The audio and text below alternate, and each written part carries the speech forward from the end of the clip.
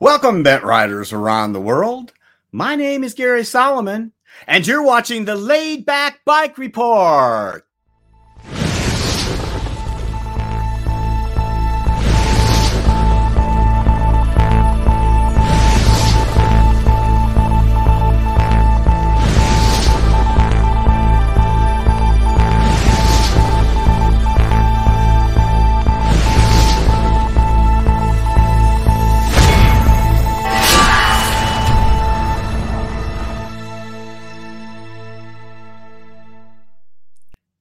Well, it's a special treat to have you all with us again today on the Laid Back Bike Report. Let me tell you what we got coming up on this amazing show. First of all, we're going to kick it off with Hansa Gala as usual with the recumbent news. Hansa's got some really interesting stuff to talk about. And then our special featured guest this month is Dr. Craig Cornelius. He is going to talk about different approaches to the tilting trike design. So I think you will enjoy that. We've got the bicycle man, Peter Stoll, with us, of course, and he's going to have a little talk about putting a bent into your car or van or truck and the best ways to transport that, especially trike. We have Tim Seeger with us again today from our review team. And today he's going to be talking about the Cruise Bike S40. Nina Paley is with us as always, and she's got a very special video on experience she had with the Green Speed Magnum. It's a new version with e-assist and kind of an unusual combination on that trike. I think you'll enjoy that. And of course, Denny Voorhees will be back with the sports report. We've got a combo sports report today, including our pal Mike Mowat, who will give us a report from the HPRA races in Michigan last week. And our own Larry Seidman will be with us with a couple of reports, Nebraska Senior Games and the Steamboat Springs Triathlon. So lots in store today. But before we get started with that, I really want to introduce our crew, the people that make this all possible. Can you pop them up, Larry? First of all, of course, is Larry Seidman from Colorado Springs, who will be doing the directing with us today. Hi, Larry. Hi, Gary. Good. I thought the altitude was getting to you for just a second. Out in Mississippi, Jackson is our media guy himself. It is Trey Burgoyne. Hi, Trey. Hello, folks. Good to be here. Good to have you with us. And from the Czech Republic, that news director that I talked about before, it is Hansa Gala. It's great to have you with us, Hansa. Hello, everybody. Glad to be here. Okay, yeah. Alfred Station, New York is where you're going to find the bicycle man. Right there in his shop, it's Peter Stoll. Hi, Peter. Hi, how you doing? It's great to have you with us. And Champaign-Urbana, Illinois is where you're going to find Nina Paley. Nina, behind the mic. How you doing, Nina? Howdy. Good to be here. Great to have you with us. And our sports director, it's Denny Voorhees. And Denny, you've got a lot packed in today. How's it going? Yeah, good. My report was right up to the last minute, so we're ready to go. Good. And not on the crew, but our special guest today is Dr. Craig Cornelius. Hello, Craig. We're glad to have you with us, too. Thank you, Gary, for having me on with all these illustrious, laid-back people. It's great to have you. And speaking of illustrious and certainly laid back, it is it's our good friend Larry Varney. Larry, you want to highlight him? And Larry, as most of the bent world knows, you've been a little under the weather lately, and we've all been a little concerned. So it's great to see you. Do you have a few things you want to give an update to folks? Okay. Yeah, I hope you can hear me pretty well. But I've been in a hospital or a rehab center for almost a month. Hadn't been fun. I would go into great detail about why I'm here, but that's give an extra rating to the Laid Back Bike Report. Just let us say that very low potassium apparently is not a very good thing. Neither is urinary retention. Anyway, I'm scheduled to go back home tomorrow. hopefully things will get back more to normal, and I'll get back on a bike or a trike. And it's just very good to say hi to everybody, and looking forward to watching the show. All right. So, Larry, we are so glad that you took the opportunity to join us. We all, of course, wish you the very best. And I know speak for the entire recumbent community around the world. Please get better as soon as you can. Get back to riding and get back with us on the Laid Back Bike Report. You take care, pal. Okay. Thank you. All right. Let's move along here, and let me tell you about how you can participate in the Laid Back Bike Report when it's live like this. The live chat is what we use both on Facebook and on YouTube. So feel free to post any questions you have, make comments. You can chat amongst your fellow bent riders there. It's a community, and we encourage you to take advantage of it. Tell us where you're watching from, too, of course. We love to see that, and I'll try to pop some of those up on the screen as we go along. Now, how can you support the Laid Back Bike Report? If you like what we do here, please like us on Facebook, subscribe to us on YouTube. You can click the little white eye that's up there. It'll take you to the laidbackbikereport.com website. Find out all kinds of information about our past shows, future shows, and more. So do that. And, of course, one of the best ways is to become a Patreon supporter. If you go to patreon.com, look up Laid Back Bike Report, you can support us for as little as $1 a month, and we always appreciate that. You can see some of our supporters right in some of these pictures here. So, all right, let me tell you about how else we are supported, and it's our wonderful sponsors, some of the best folks in the industry, starting out with TerraCycle. Let's back up to TerraCycle if we can. I know that Trey's having some problems with the slides there. There we go. TerraCycle, makers of exquisite recumbent parts and accessories for your bent. And Trailside Trikes. There we go. A fine recumbent trike shop on the Withlacoochee Trail in Florida and now in Knoxville, Tennessee as well. And Cruise Bike. Cruise Bike is designed for the cyclist who wants to ride farther, climb faster, and adventure more. All cruise bikes and frame sets ship free in the USA. And TerraTrike Green Speed, the best in leisure performance, adventure, touring, electric, and portability. Wherever your adventure leads, TerraTrike will take you there. And Green Speed, where Ian Sims designs, bringing performance through science and engineering. And Laid Back Cycles, the top USA dealer for TerraTrike and the premier source for CatTrike, Ice, and Green Speed. We give you the freedom to ride. And Recumbent CycleCon. Of course, we postponed the 2021 Recumbent CycleCon trade show and convention, but please join us on October 8th and 9th, 2022 at the Montgomery County Fairgrounds in Dayton, Ohio. For more info, check out recumbentcyclecon.com. All right, guys, now let's move on to the show where we are going to kick it off with the recumbent news. And no better person to share that with us than Hans Zagala. Larry, let's take a look at the report. Hello, recumbent riders. Here I am once again, Hans Zagala from recumbent.news with a new set of news items from the past month. The first one is an article in New York Times, which is important for the recumbent industry and the recumbent world in general. An article about component shortages and issues in the logistics and the supply chain of bike parts, where Mark Eglund from CatTrike describes their issues with components. He describes also how they are sitting on 500 trikes in stock, which are missing just the rear delayer and which didn't come from Taiwan, and they are still waiting for it.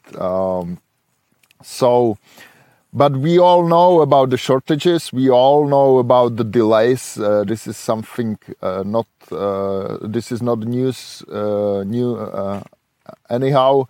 But the thing that the recumbent industry has been mentioned in a newspaper like the New York Times is an important one, and it was a great promotion for the market, for the industry, for the recumbent world. The second one is the announcement from Gerald Nichols just a few days ago. He has announced that the Rans bikes will be or has been renamed to Phoenix Bikes, Phoenix Bike Works. You can read more information about this topic on recumbent.news as well, where you can find a link to a new webpage of Phoenix Bike Works, where Gerald describes very well why he has done such decision, such change, and what that will mean for the current owners of Rans, long wheelbase, mostly long wheelbase recumbents, or what that will mean for the future owners.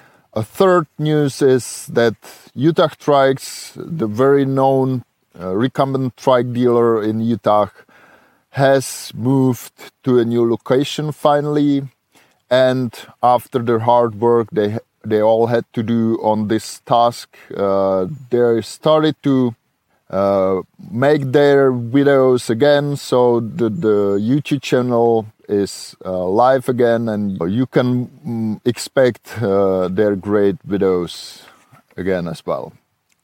I would like to mention also 3 articles from recumbent.news I have published last month, which I think are worth your attention.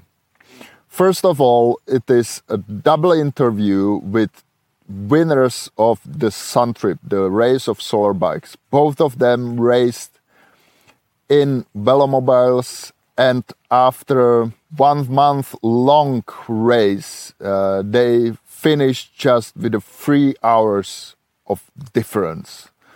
What a battle at the end, and I really like the interview, and so you can read it there. Another great one interview is the 10-to-1 interview from my 10-to-1 series with Sylvia Harpern, who I think is one of the celebrities in the recumbent world.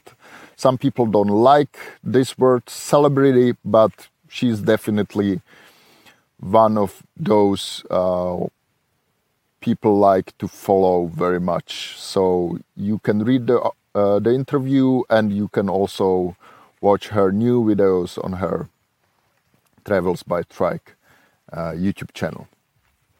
And last one is an article, but it's mostly about a video showing how ASAP recumbents built a trike for a guy with no arms and just one leg. So no hand controls and single leg powered trike. An amazing piece which is showing how recumbent trikes, how they can help handicapped people riding and getting a new freedom. And last but not least, an information about a recumbent catalog I have prepared on the recumbent.news.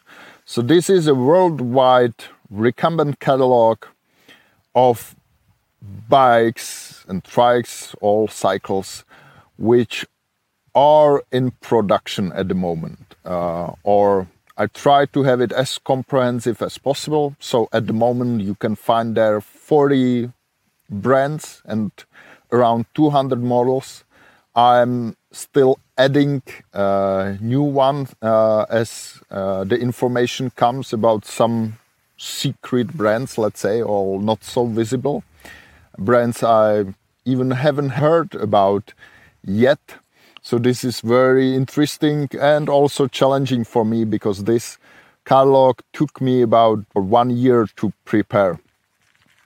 As you can see, you can filter by brands or you can filter by categories. Categories are two-wheelers, trikes, quads, and velomobiles, of course. On the left side, you can see another filtering options. So you can filter by the maximum rider's weight, or you can filter by type of steering or size of the wheels. So you can play with it a bit. There are some models and some brands which have better promotion. Those are brands I have to thank for supporting the recumbent.news, so you can find more information, more photos about the particular models, and also link to the web page. And then there are some black and white photos of models which you can use. You can filter according to the parameters, but there is no link to the web page. You can then just Google it and find the information by yourself, which is not so difficult. I hope there will be more brands helping me keeping the recumbent catalog and keeping the recumbent.news working in the future and supporting the project. So have a great time and bye-bye. Oh, great. We have to talk about the catalog. Hans, let's see. This may be a bridge too far for you. So Ronald Thompson wants to know about a hard copy of the catalog. I don't know who does that these days. Tell us, when is that hard copy going to be appearing in the post office boxes across the world? Well, I think never. I'm almost sure. The thing is that it changes so quickly. I have published it, and maybe 14 days after the first announcement I did on the in the magazine, the Renz renamed to Phoenix Bike Works. So this would be already, even it would not be out of the printer, and it would be outdated. So and it is really about currently available bikes. I don't have any aim to bring old brands, old models, even or some which didn't make it to production and so on and so on. These people were asking about them. People like to see their own bikes and their own models in the catalog, but they may be 10, 15 years old, and I don't have the power to keep something like that running. So I think even running this catalog of currently available models will be a difficult task, because I need to update it every year at least and keep it up to date. So it makes sense. Absolutely. Is there a tandem filter, Joe Lopato? You can do a tandem filtering in the trikes and bikes or two-wheelers like categories. So you can do that. There are some filters. I can imagine having more of them there. I already think there can be a frame material, let's say, or country of origin, or the weight of the model, which is kind of difficult, or the turning circle for trikes where there is no standard in the recumbent industry. So you can find different, let's say, types of measuring the turning circle, which makes it difficult. But I will try to add those. Maybe every year I will try to add some of the parameters to filter. Well, so and there are, and I have still two things I would like to mention. Sure. One is that some of the filterings are based on ranges, not exact parameters or exact values. So, for example, the maximum rider's weight, there would be quite some numbers because different brands have different riders' weight limits. So I tried to make it kind of in the ranges, so you can it's usable in a way. And also, let's say the seat height for two-wheelers is kind of difficult to manage, at least for each bike, because some of the information is not available, or that information is not available from every manufacturer. But at least I have added like 3 different ranges, so you can use it. And I have realized just a few hours ago that there are still some very important brands missing, like the Linear or Avenue trikes. So my big apologies to Peter Stahl for that. And I will try to improve that as soon as possible. Well, there you go. You can directly apologize. I was going to bring Peter up anyways. First of all, Hansa, a wonderful project. I think we all agree. I know no one really understands all the work that goes into something like that. So kudos to you. You will never recoup monetarily what it is for your time to do this, and I know it's a labor of love for you to do this, so appreciation from all of us to you for that. One of the other subjects you touched on, and I'm hesitant to go too deeply into this. We've talked about it quite a number of times, but it's so important. The New York Times article that interviewed our pal Mark Egeland at Catrike about shortages in the recumbent triking world, and then kind of that article kind of extended out saying this is affecting so many industries.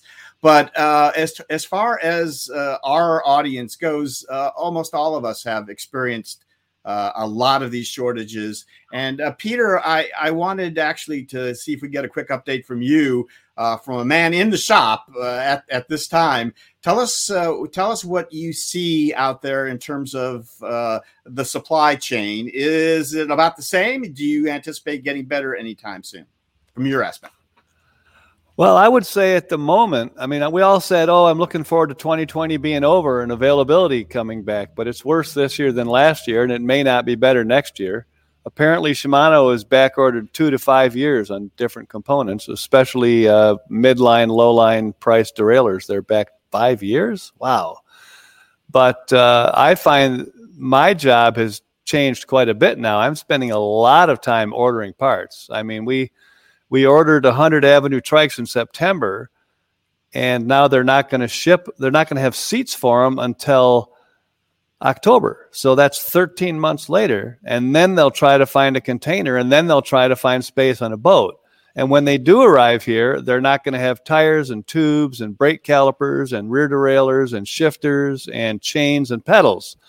Fortunately, last year we built a warehouse, and the warehouse is full of chains and pedals and tubes. Yeah, we got the parts to build them all now, but wow, this is different, isn't it? Yeah. Yeah. All right. So yeah, I just wanted to kind of get your latest on that. And I know it's a problem. It sounds like you're in relatively good shape, better than maybe some others. But the point that's not a blue screen behind us. That's right, our showroom today. The point being, and it's the point of the New York Times article, is that all it takes is one essential component to be missing, and the trike is useless. You can't ride it. So it's the weakest link is really what we're talking about here, I think. So, okay, Hansa, any final thoughts then? Is that pretty much it for you? No, thanks. Sure, of course. And we're glad you were able to come up with that again. Thanks for the catalog. And Peter, we're going to talk to you a little bit later on. So we're going to move on from here. Thanks, pal. All right, folks. Now on to the main segment of the show. You saw Craig Cornelius a little bit earlier as I introduced him, and we had a chance to really sit down and talk about tilting trikes, a more philosophical look. Now, we've had quite a few tilting trikes on the show here in the last year, many different kinds, everything from VeloTilt to the AR3 and the wooden tilting trike from the UK. All of them interesting in their own right. But Craig is going to talk to us about the design of these in general and what he thinks are the advantages and disadvantages of various kinds. So let me not belabor that anymore. I think we're going to jump right into Craig's talk. So Larry, let's hear what Craig had to say about this. With me right now is Craig Cornelius. Craig, how are you today? I'm just fine, Gary. Thank you. Craig is going to talk to us all about tilting trikes, a subject that we have been laboring over for quite a few months with various other folks. We're going to do a bit of a background and summary of all this, and Craig is eminently qualified to do this. Craig, tell us a little bit about that background of yours.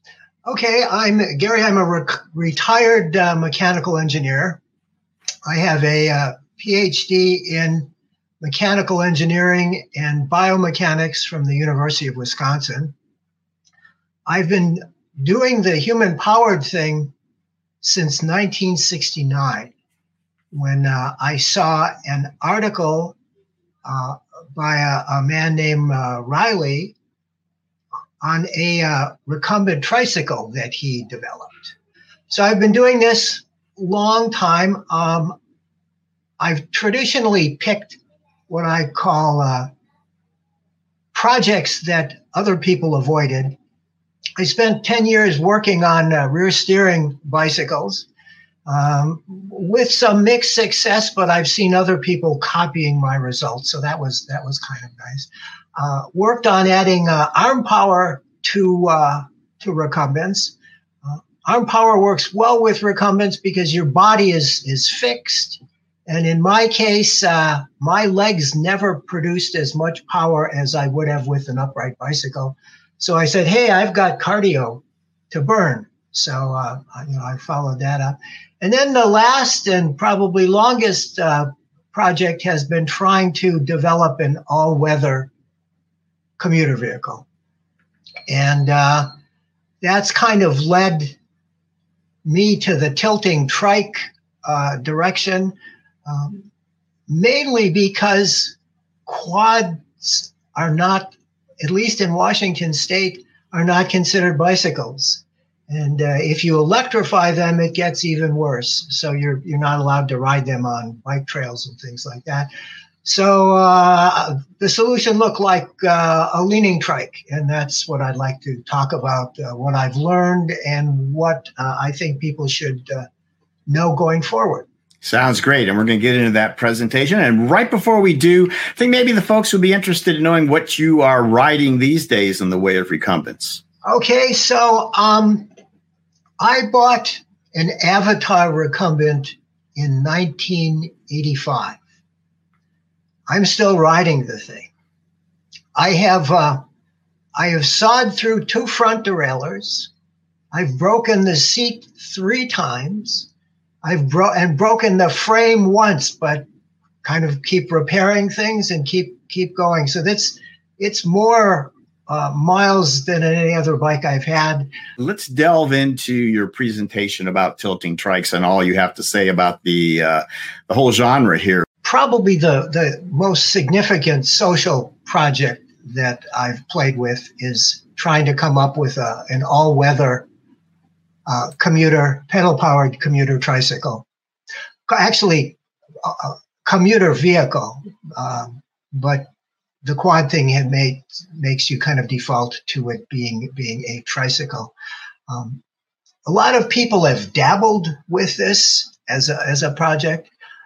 In my less than humble opinion, I don't think anybody's come up with a solution that I would consider checks off all of the boxes. So a formative point in my life was I was into cycling in the early 70s, and in 1973, 2 aerospace engineers,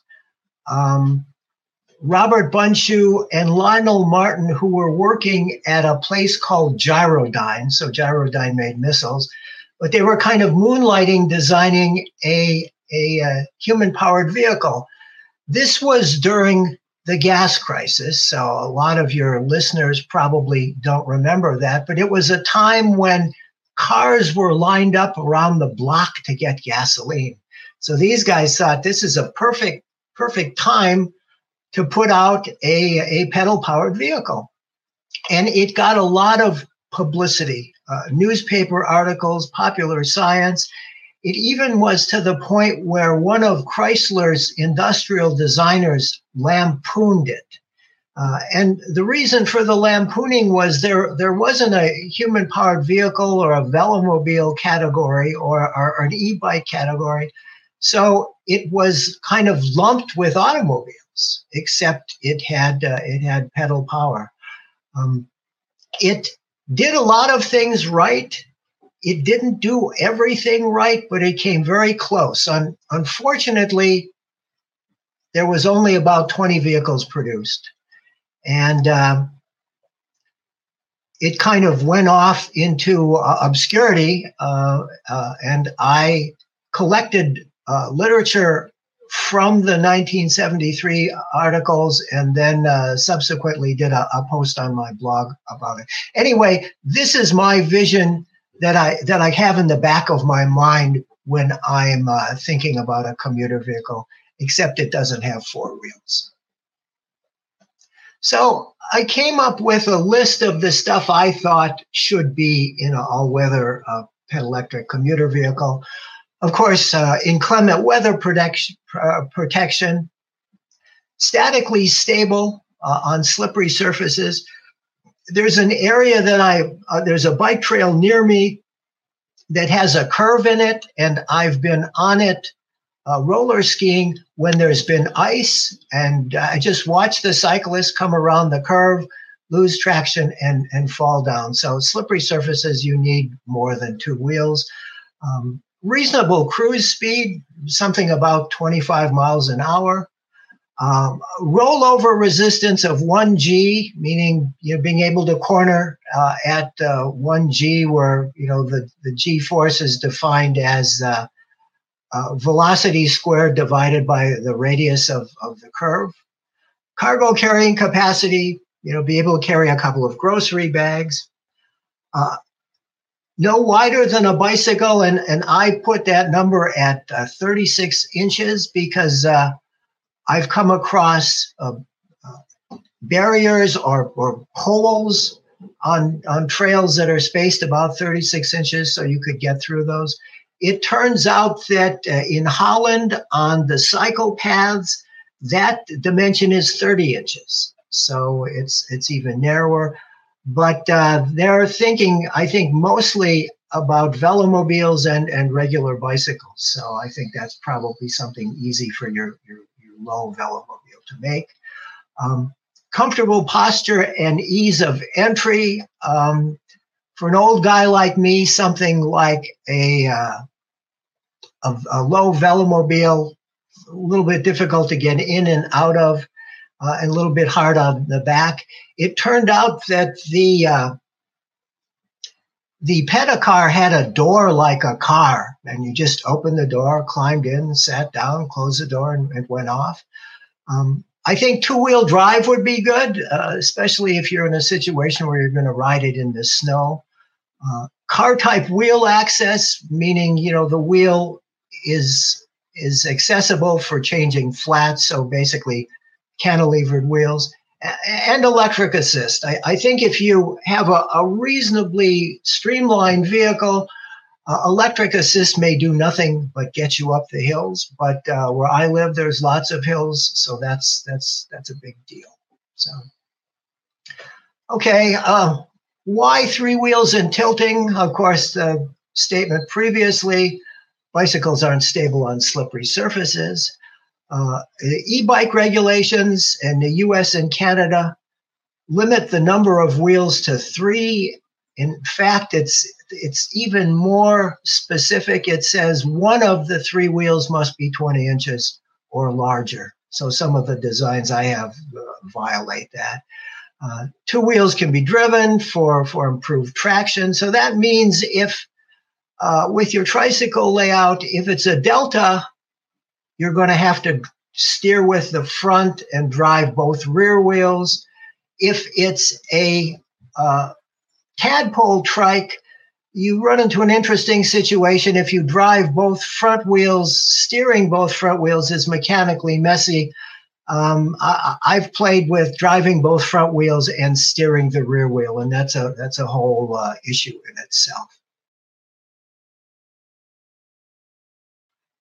So these are my requirements for the trike, and they've come from building vehicles that haven't met the requirements and then kind of suffering.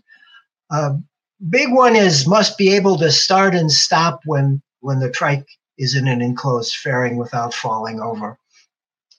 One of my trikes, the Egovia 2, when it didn't have a fairing, life was good. But once I put a fairing on it, I had trouble getting my feet down and up.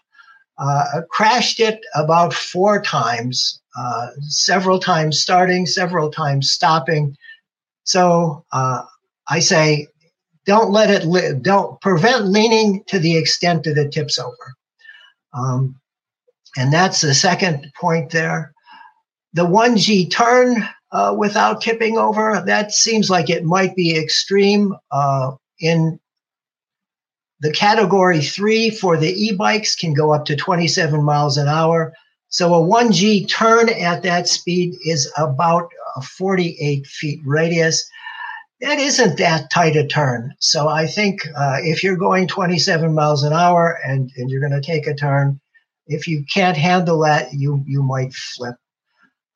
Visibility is probably a debatable thing from the perspective of a lot of velomobile riders. I'd like to have my head top of my head about 48 inches.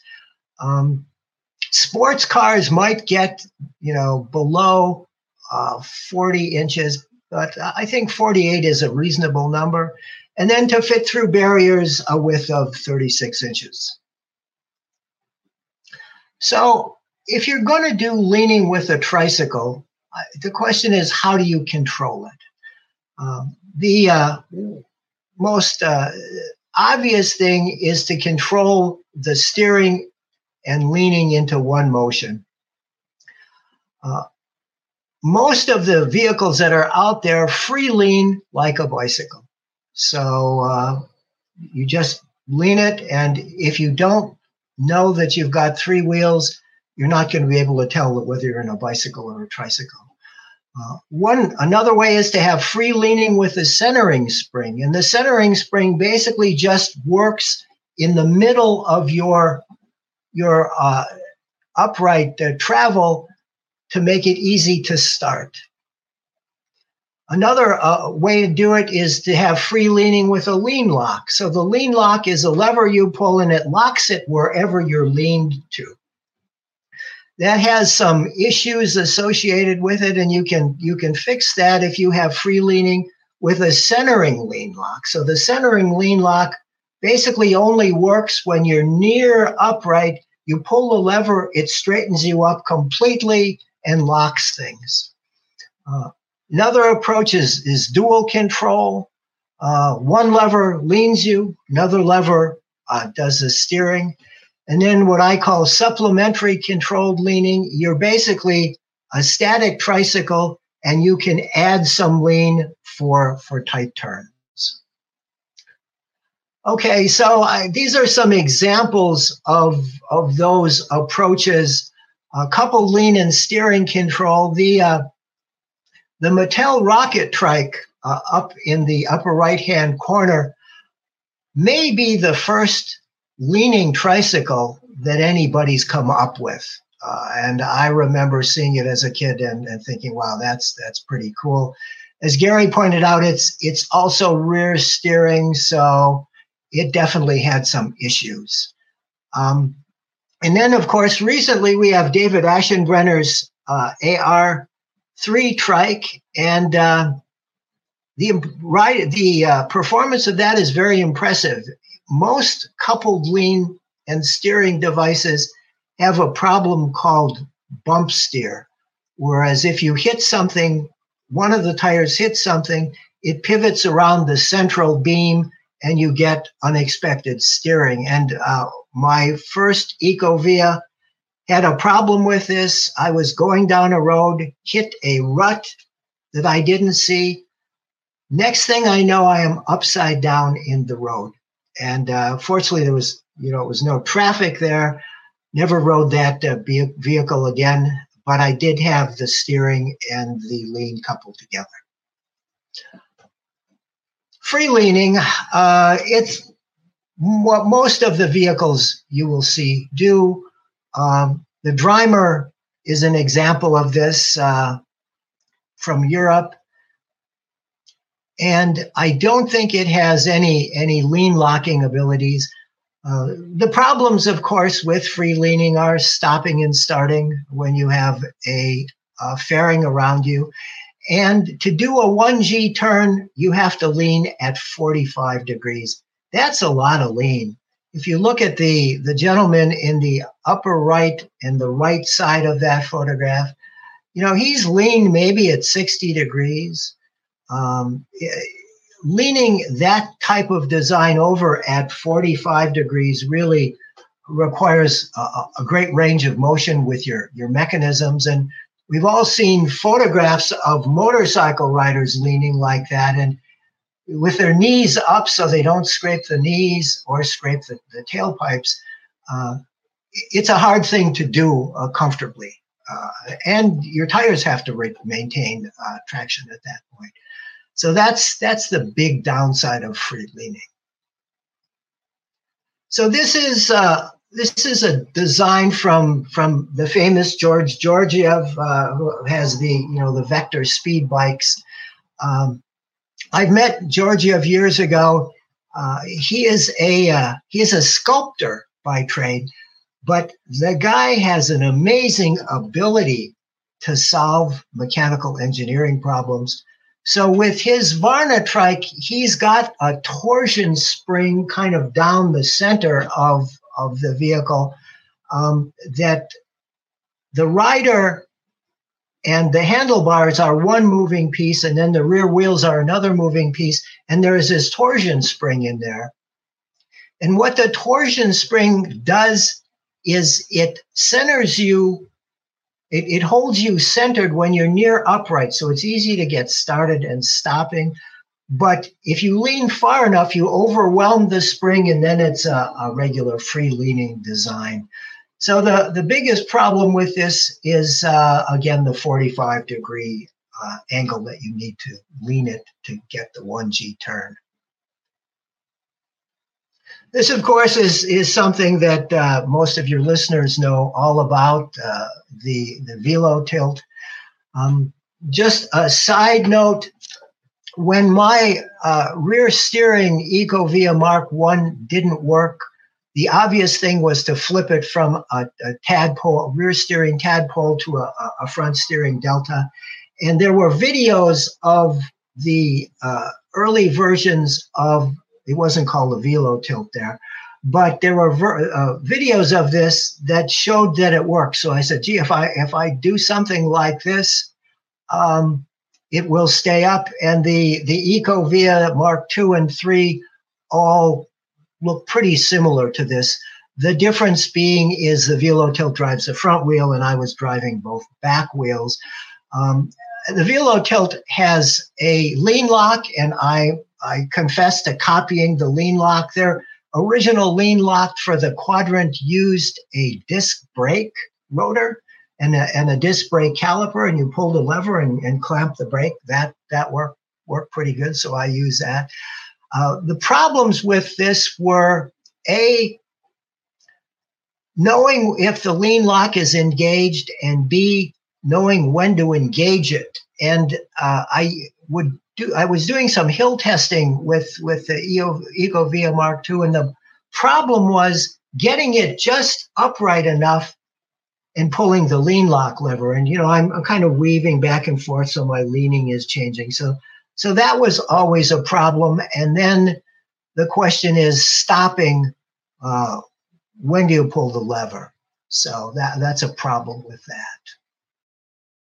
So what I did with the Ecovia Mark II after I had my crashing issues is I went in there and designed a mechanism that centers the vehicle upright and locks it in one motion. Problem with that is you can't exert enough force to straighten it up from being leaned all the way over. So you had to be sort of near upright for it to work. It worked pretty well with two problems. The one thing is remembering that it was locked up. I was riding this down a road and I forgot that it wasn't locked up. Fortunately, it was a Friday morning with no traffic. And, you forget that you're supposed to be leaning at big S-weave into what would have been traffic, but there was no traffic. So there's a problem with that. And again, it must be upright. A good friend of mine, fellow human powered vehicle person, Jerry Onifer, when I had him over to play with this, he said he couldn't imagine that an average person could deal with the two modes of operation. One is free leaning, and the other is static trike when it's locked up. He thought that your average person wouldn't be able to comfortably handle that. And as a result of that, I sort of changed directions on my design work there. So next slide. So this is a Tripendo. Gary mentioned he's seen these in Europe. This sort of led me to the Ecovia Mark III. One lever leans, one lever steers. And again, my friend Jerry pointed out, he said, how are you going to remember which lever does what? So this is Ecovia Mark III. So basically what I have is under seat steering, and I steer with both hands. And on the side, I have an auxiliary lean lever. So up until about 0.4 Gs, it's just a static trike, and I ride it like that. If I start making a turn that I feel is tighter than that's comfortable, I can reach up and pull the lean lever. Pull it one way to lean it one way and pull it the other. It's pretty intuitive. Its lever is on the left side. You pull it back, it leans left. You push it forward, it leans right. And this I considered a pretty successful experiment in that you could mix the two modes. At no point are you free leaning. At no point do you have to interactively work with the lean control. You pull it for leaning and do your turn, and then you can pull it back.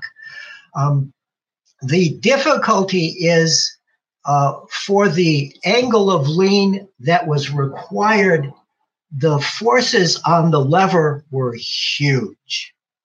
And this only leaned at 19 degrees, and I calculated I needed about 26 degrees for a 1G turn. That means that this mechanism is not adequate for that type of approach. Okay, so I did a scorecard of the vehicles we've talked about. David Aschenbrenner's AR3 trike, no tip at starting. It meets that requirement. The no tip at the limit of static lean, it meets that requirement. No tip at a 1G turn, it meets that requirement. Unfortunately, it doesn't meet the 48-inch height requirement, but it does meet the width is less than 36 inches requirement. And my comment is his design doesn't have a bump steer problem, which I think is very impressive work on his layout. Dreimer trike, it can tip over when starting. It can tip over at the lean limit. It can't do a 1G turn without tipping over. Height is good, 48 inches, and width is good, less than 36 inches. Georgiev's Varna trike, starting and stopping, easy with his centering spring. And if you were to see a video of that, and you can find a video online on the Varna trike, the performance is awesome when you see it riding. It looks like it just balances by itself. No tip at the static limit. It looks like it will tip over. It looks like it can't get to a 1G turn without tipping over. The height is good at 48 inches, and the width is very narrow, and it easily meets the 36 inches. Velo tilt, no tip at starting. It meets that requirement because of the lean lock. No tip at the lean limit. It's very low, and it turns out that this is a parallel wheeled leaning trike. The parallel wheel leaning trikes, the two paired wheels, the spacing between them increases as the vehicle leans. So there's no way that you could overturn this at 1G. In fact, it's probably definitely in excess of 1G. The height, of course, it doesn't meet the height requirement. It is very low. And the width requirement, it satisfies. Then we have the Ecovia Mark II, which had the centering lean lock. So you could start it and stop it without tipping. It would tip over free leaning, so that wasn't good. It was good free leaning lean limit. It was good for about half a G. Of course, the height met the requirement because it was designed in there, and the width met the requirement. It was designed in there as well. The Tripendo, easy to start, stop and start without tipping over. It's low enough that it appears that it will not tip over at its lean limit. Looks like it's good for a 1G turn at its lean limit. It's too low though. It's it's less than 48 inches, but the width is good. And it has the possible confusion of which lever do you pull to do what. And then the Ecovia Mark III, which is basically static with an extra bump in leaning, good starting and stopping. It's designed so that it can't lean farther than where it would tip. It couldn't do a 1G turn. It calculated to look like it might be 3/4 of a G. Height was good, and the width was good. The track on that was 30 inches, so I figured the width is probably about 34 inches. I refer to the Toyota iRoad, which I'm very impressed with. I'm also envious because my first Ecovia had the same layout as the iRoad. I couldn't make free leaning work, balancing and steering the rear wheel. Of course, the iRoad has a lot of nice electronics, so it works just fine. My design needs a different kind of lean lever control to exert the forces that are necessary to pick it up from a 23-degree lean angle, which is what I calculated. And I'm thinking something like a tiller wheel or a hand wheel might allow one to develop those forces, albeit having to move it, a full revolution to pick it up and put it back down. So, observations. Free leaning doesn't benefit from the spacing between the two paired wheels. It's just like a bicycle, and think of the two paired wheels as training wheels that are always in contact, but they're not really limiting what happens during the free lean thing. So a free leaning approach can't meet the width and the height and the 1G rollover requirements. Whereas a controlled leaning approach adds the benefit of leaning to the rollover requirement of the paired wheels. And if you think of this, if you have a vehicle with a track of, say, 30 inches, if you can lean the vehicle over to the point, so a vehicle with a track of 30 inches, and I'm talking about the effective track, which is 2/3 of the actual track because it's a triangle, but a vehicle with an effective track of 30 inches basically has a distance of 15 inches from the center of gravity to the outside wheel. And that's what's your rollover resistance comes from. Now, if you lean it all the way over to the point where it's just about to tip in the direction of the radius of the turn, now you've basically doubled that width. So the control leaning basically lets you double what the vehicle can do statically. I did some calculations for a theoretical trike. And the lean angle that I calculated, the 26 degrees, comes from saying that I'm going to lean it all the way over to the point where it's just about to tip.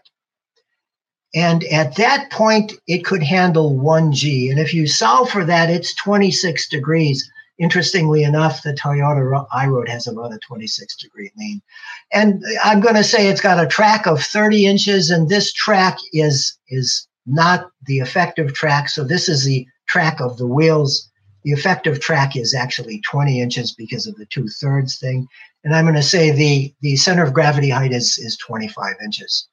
And I'm going to do some comparisons. So we're going to take this 30-inch track, 25-inch CG height, and 26-degree lean, and see what our rollover resistance is.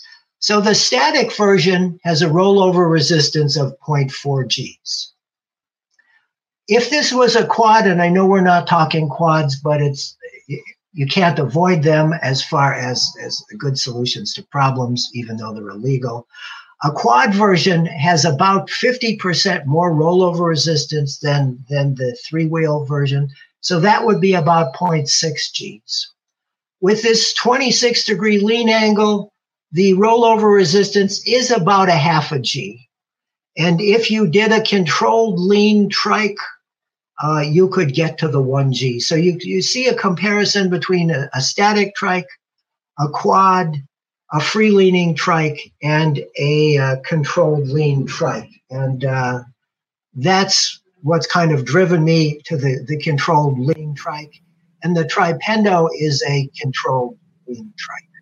Well, Craig, thank you so much for that fascinating presentation about leaning trikes. That was great. I have one question that kind of comes to mind. So, considering some of the issues that the modern fighter jets encountered in the last 20 years, where they had control surfaces that could do amazing things, but no pilot could control it. And it seems to me to be maybe a connection here, a similarity between some of the things you're talking about, where you've kind of solved the issues of leaning, but in a practical sense, can't get a bike rider to be able to do these things. Have you seen, or could you foresee a situation where there is some sort of electronic device that could evaluate in real time these leaning equations and solve for them with, I don't know, servo motors, or in some way assist the leaning trike and bringing it into fruition? Exactly. Especially when we're talking about e-trikes.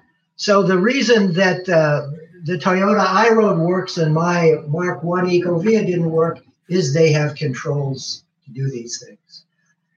With having a battery on board and using a controlled lean approach, it would be very straightforward to have the rider not worry about it at all. You could do it two different ways. The one way that I think is more practical is an incremental approach. That being, if the sensors are going to sense the angle of the steering and the lateral or your speed. So from those two things, you can calculate what the G's are. So as opposed to your auto control continually leaning, which would waste electricity, it could be a static trike up until the point where your controls thought you were going to get in trouble, and then it could just add lean to it. The interesting thing with the controlled leaning is you feel lateral accelerations, whereas on a free leaning you don't. Like a bicycle, you don't feel lateral accelerations. Going around a corner in a car, of course, you feel lateral accelerations. So when you've added the extra bump of leaning with controlled leaning, you are going to feel like it's pulling you away from the center of the curve. But yes,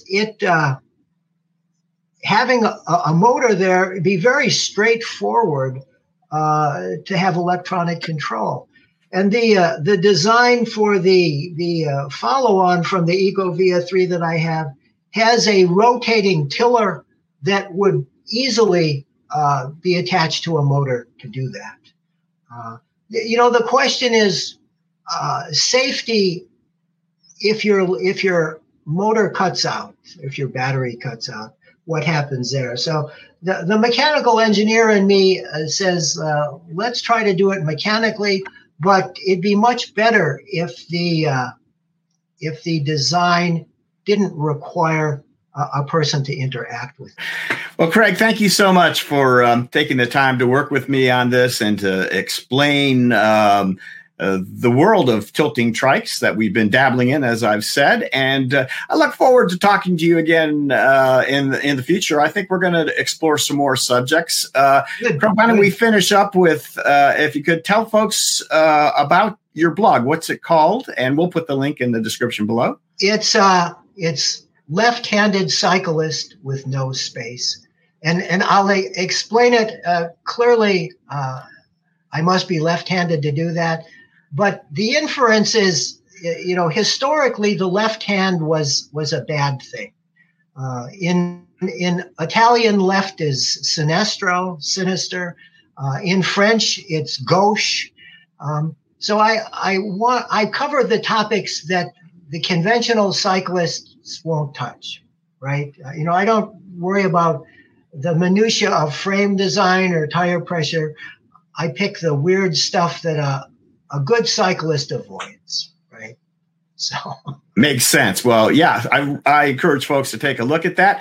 And we've talked about it. I think we will have you on again, and we'll check out some of the other topics of interest that you cover in your blog, and maybe some other stuff. So, sure. Dr. Craig Cornelius, thank you so much for joining us on the Laid Back Gary, Bike Report. Thank you for the opportunity to bend people's ears.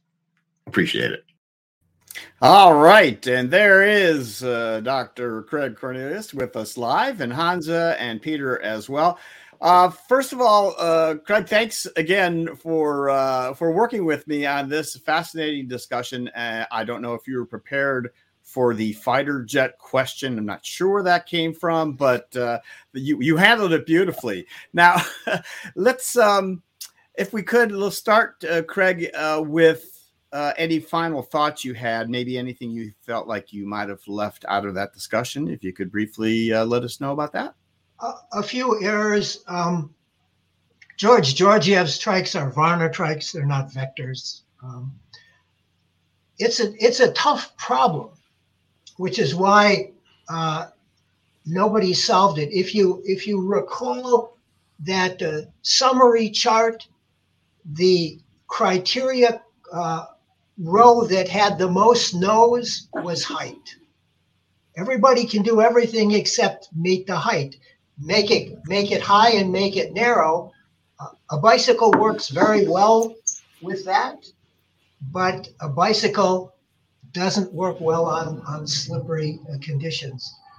I noticed in the Tour de France this year, instead of using motorcycles, they're using three-wheel leaning trikes. The most noted brand is a Piaggio MP3. And the reason they do that is if you've got a three-wheel leaning trike and you're on a slippery surface, you're still going to slide, but you're not going to tip over. And that's where the popularity of those come from. So the Piaggio, though, is a free leaning trike, and there are cases of beginning riders getting on them and tipping them over. All right. Great. We had, like I said, I have Hans and Peter with us, and I'm going to let them make comments or ask questions, but we did have a few questions in the chat that I wanted to bring up. First of all, from Peter Vick, actually asking the question that I titled the entire webcast with, what's the point of this?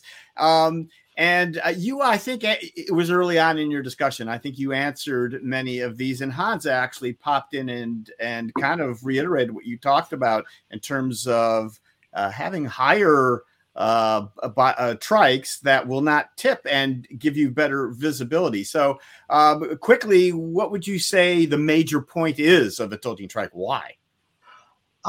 It's to be able to have a narrow width and a good height and still be stable. One morning a week, I ride the Avatar down to a park, and 10 miles of that ride is on roads with cars, and it's during rush hour. The Avatar, my head height's about 52 inches. Even at that height, when the trucks are going by, I feel intimidated by their presence. I wouldn't want to be lower. On the other hand, I don't know, most of your readers have probably tried to ride a bike on a wet, snowy surface, and it just doesn't work. So if you're going to ride it under all circumstances, I think you need 3 or 4 wheels to give you that confidence that I'm not going to tip over.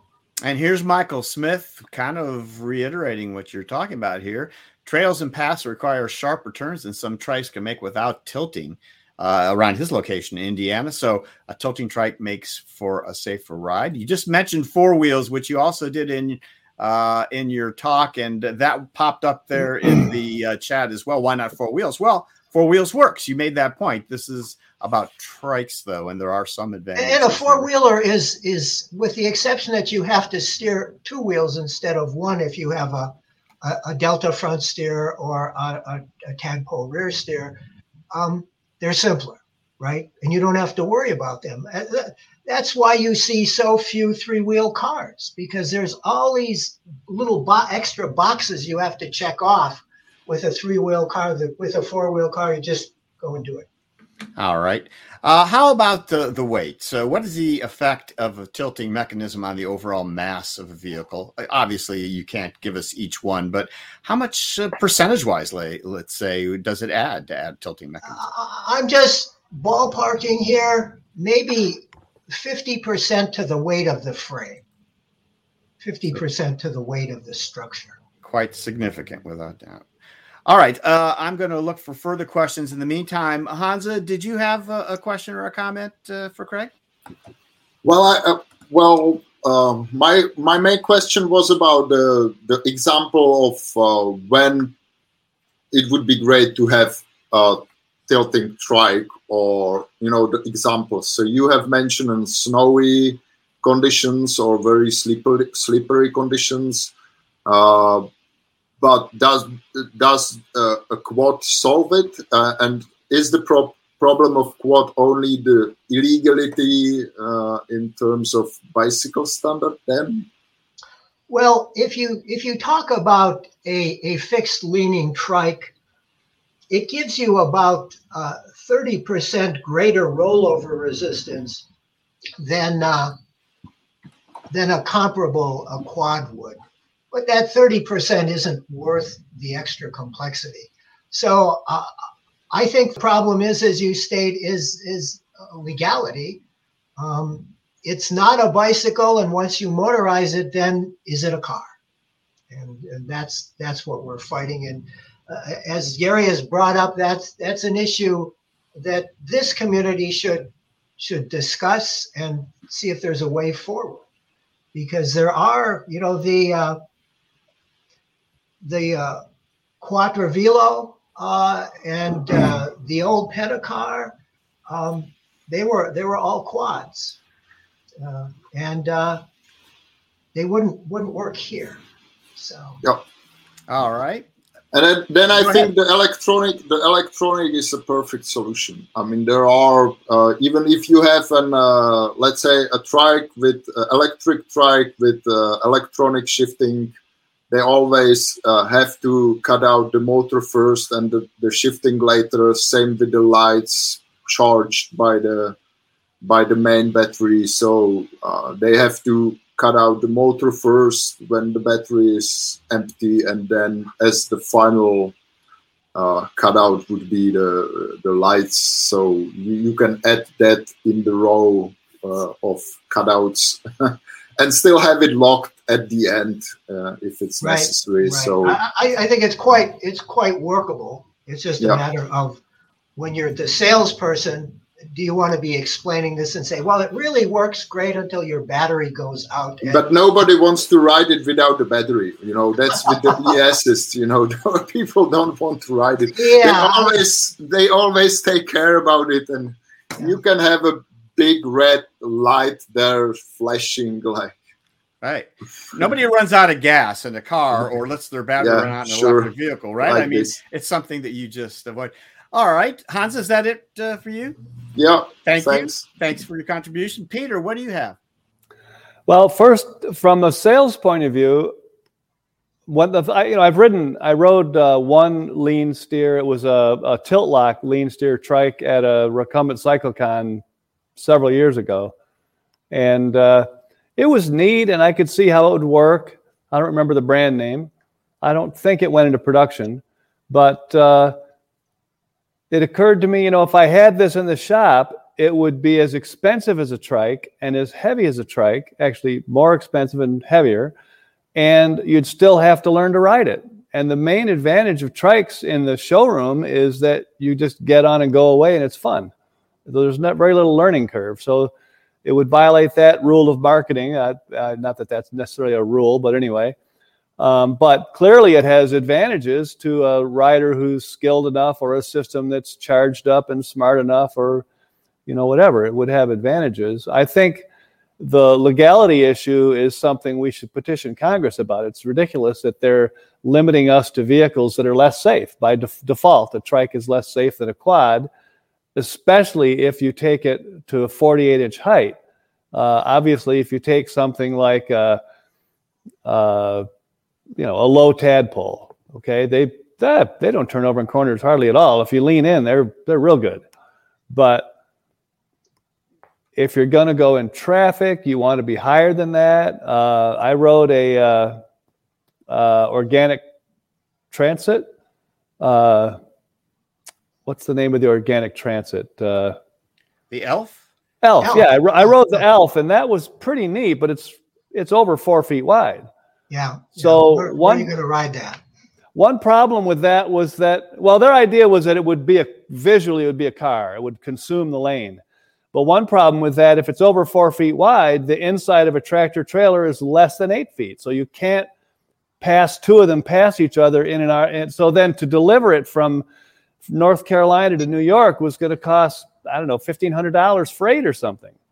That's wow, So I think that it needs to be lower. 48 inches is a good number. I think 3 feet wide is a pretty good number, but there are bike paths where that'll be a problem. But I don't live where there's bike paths, so I don't see that myself. I mean, in the showroom, we do see people that talk about that. But I think something, eventually there's going to be a practical vehicle, and I think they're going to be popular, and that we're waiting for it to appear.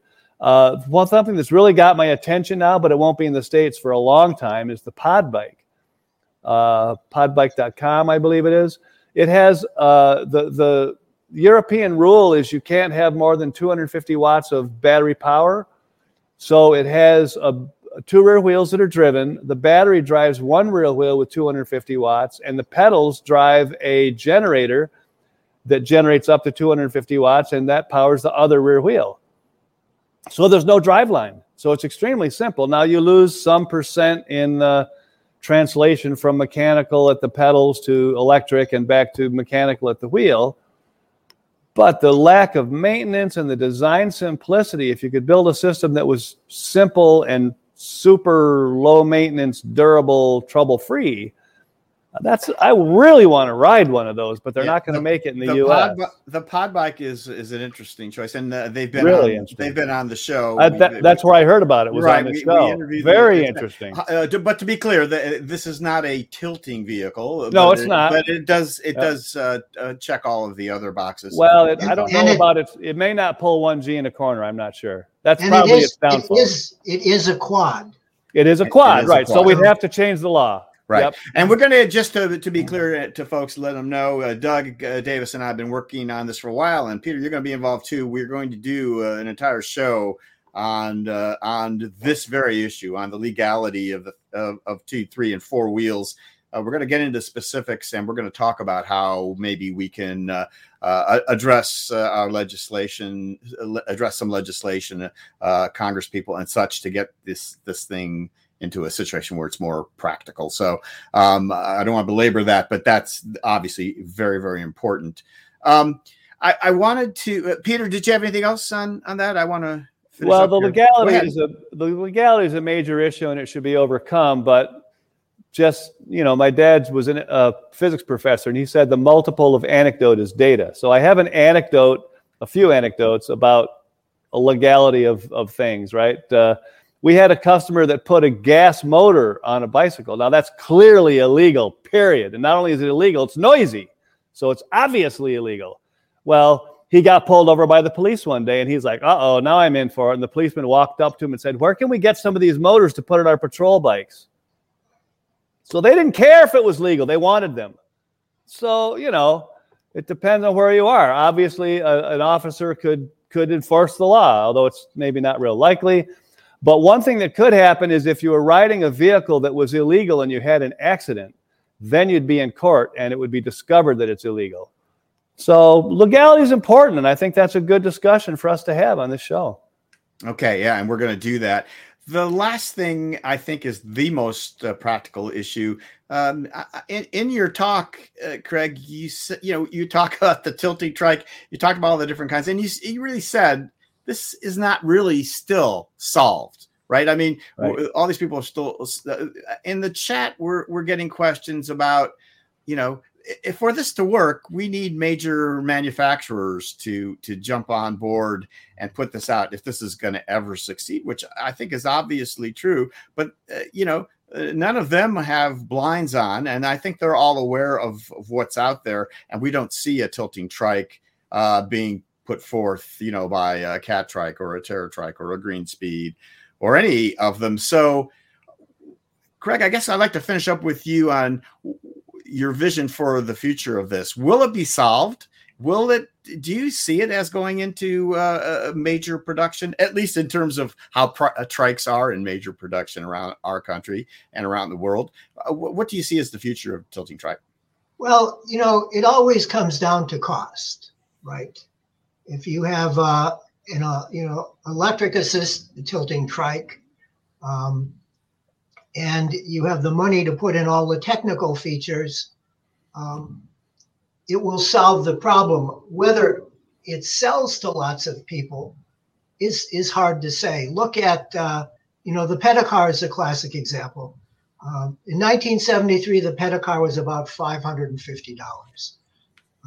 It never made mass production, and it was well designed. So you might have an answer there that, as some of your watchers have said, it may be too complicated to be worthwhile. And that's, I'm not a marketing person. Can you solve the problem technically? Issues like weight of the vehicle become hindrances that say the problem isn't solved. The Ecovia Mark III weighed too much. I don't know if you'll see people riding them all over the place because of the cost. Let's say the cost is going to be $6,000. Can you buy a car or something else with that $6,000 that you feel is a better investment? I don't know. So things like the the European, I'm thinking of the pod bike. Very interesting design, addressed a lot of the issues. That's a classic example of if quads don't bother you, will that become popular? And I'm sure that they hope that it will. Who will ride it? That's the big question. Even my brief exposure that electric scooters have cut into the people that would ride an electric bicycle. Why you're going to hop on an electric bicycle and get your clothes dirty when you can stand on an electric scooter? So the answer to, I guess, micromobility, I don't know what that is at this point. Sure. And we're not the simplest solution. Compare yourself to the electric scooter and say, are we going to lure someone away? You can't ride an electric scooter in a downpour. Well, maybe you can but if that doesn't bother you, if you live in a sunny climate, you might just invest in an electric scooter. There we go. So we're awaiting a final solution to all of these problems. If there's one, that would be great. It seems as though there may be multiple solutions that may find markets. So we'll see how that all works out. But I think we're going to leave it there for now. So Dr. Craig Cornelius, again, thank you so much for being with us. The Left-Handed Cyclist is the blog, and Craig has been writing that for quite some time. Lots of interesting stuff there. I encourage you to take a look. And Craig, you have said that you will come back on the show. We'll talk over some other of your interesting ideas and subjects with cycling, recumbent cycling. You'll do that? Indeed, I will. It sounds great. So again, thanks, and we will see you soon. Thank you. All right. Okay, folks, we are going to move on to Peter Stahl's segment here about transporting your trike. So, Larry, let's have a look.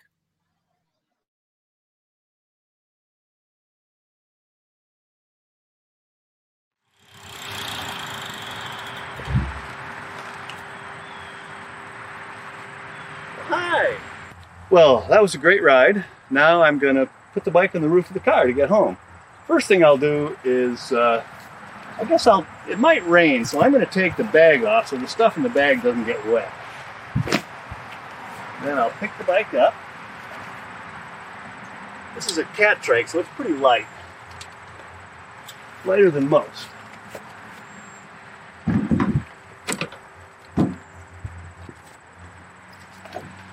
A little awkward.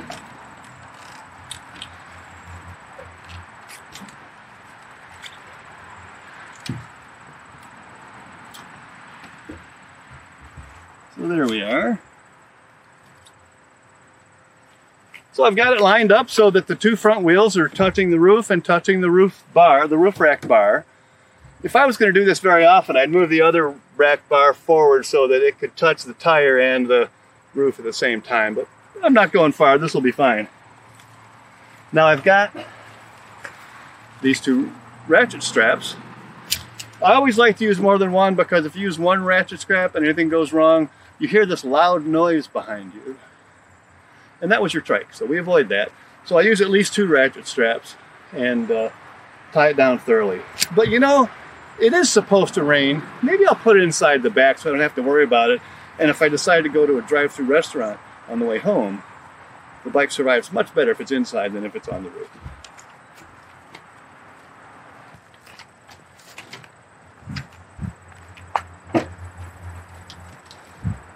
I'm going to put the bike in the car, and I've got a method I think works pretty good. First thing I do is I put the left pedal forward, and then I step in here between the frame and the wheel, and I do it on the left side because the right side's got that greasy chain on it. I want to avoid that greasy chain. So I'll get over here on the left side, and my wife won't have to worry won't be explaining the grease marks on my legs that way, you see? So then I'll pick the bike up, and set the rear wheel on the back of the car. Now I want to get out of the way because as soon as I start to roll this bike backward, the pedals are going to go backwards. And it's easy to get pinched between the pedals and the bike. Now notice I'm putting the rear wheel over to the passenger side. Sometimes, you know, when I first started putting trikes in cars, I put the rear wheel between the two seats. And you know that works pretty good. But if a dog runs out in front of you and you stand on the brakes, that bike is going to run right up in the front seat and say hello. And when I stand on the brakes, I don't need to be distracted by a bike coming up to say hello. So I put it in diagonal. And that way, it's locked in the back and it can't get out without my permission.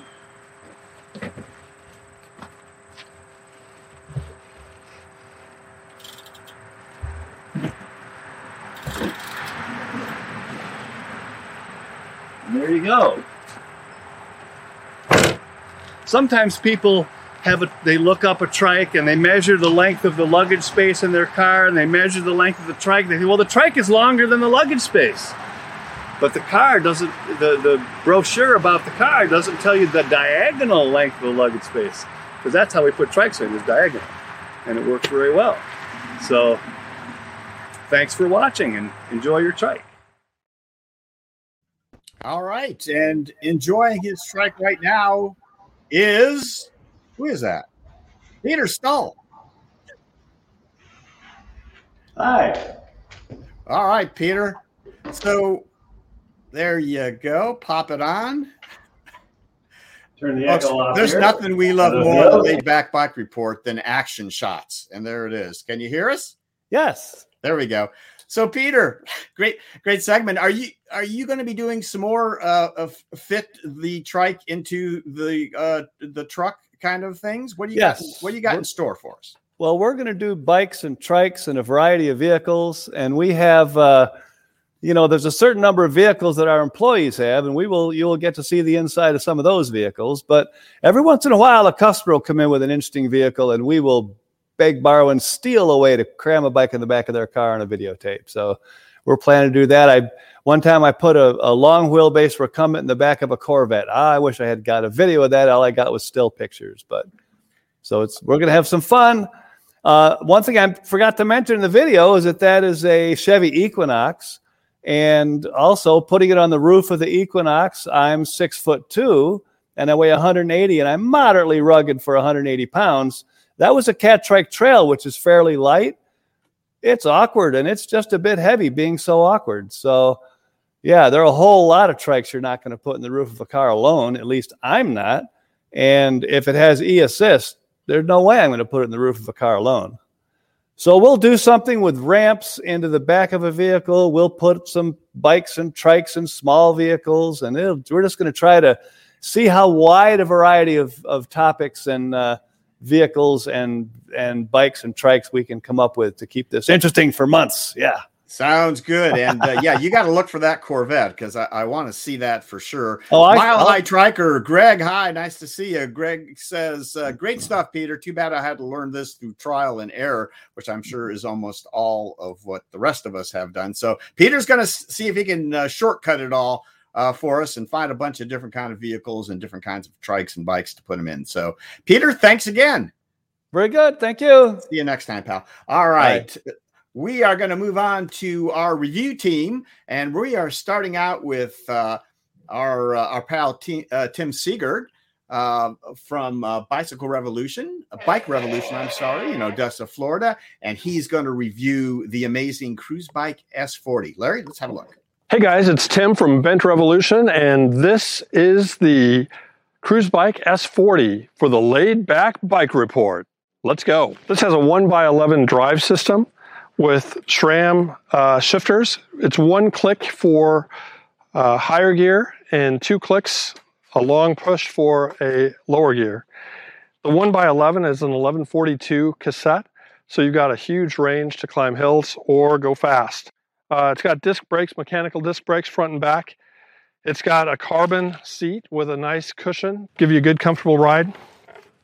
It's also got a very elaborate system to size the bike. This is size for me, so it's enormous, but it can be adjusted here and this whole piece moves. It can be adjusted here. Even the bottom bracket can be adjusted for different size people. So for me, it's all the way down. For others, it'll be all the way up. This bike will fit riders from 5'2" to 6'5", and it only weighs about 27 pounds, so it's light as a feather. Practically floats. This bike has through axles, so no dropouts. These go all the way through, twist in. And here's an interesting feature. Built into the through axle is this handy little tool where you can use it to tighten the axle, and it stores right in place in the hollow part of the axle right there. Let's go for a ride.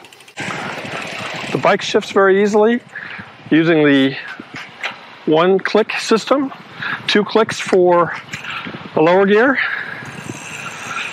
The bike puts you in a really comfortable position. Very maneuverable. Cruise Bike offers a nice selection of racks and bags to put all your stuff in, as well as some really great accessories that will make your bike even easier to use. The headrest isn't my favorite. I would get the adjustable custom headrest.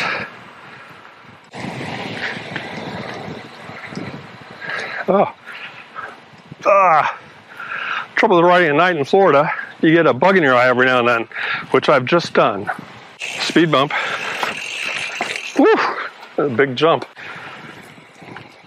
The S40 would be a great bike for taking on a cross-country tour. I mean, look at this. You're in just a very relaxed position all day, no stress. It's basically like having the back of a bike on the front of a bike. It accelerates pretty well. I would have no problem with getting this started from an intersection. I think I'd feel real confident with that. I've got a mirror over here so I can see what's behind me. I had one of these this is my daily ride for quite a while. I loved it. And this one, it's long enough for me to stretch out and get a good extension on my bike pedal. Some people can ride without hands. I can ride with one hand or with the other hand. The disc brakes are good, but they're kind of a little bit on the spongy side, I think. The shifting is very crisp. One click puts you to a harder gear, and a full press goes to an easier gear. So it's just one action, but some people get confused until they get used to it, and then it's second nature. Cruise Bike is known for their innovative front drive approach to the recumbent bike. They're constantly refining their bikes to improve performance and comfort. As perhaps the tallest recumbent dealer in North America, comfort and fit are important to me. It's got a new headset that helps dampen vibration, which is great.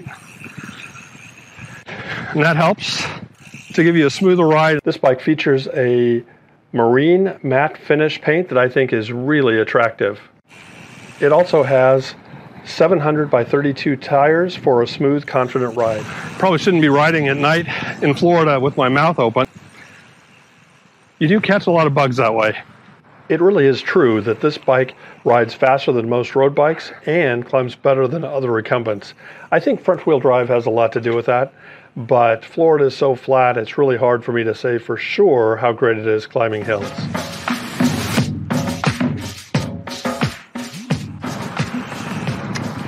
This bike, as equipped, is around $4,600, and I think it's worth it for that. You get a bike that is really versatile.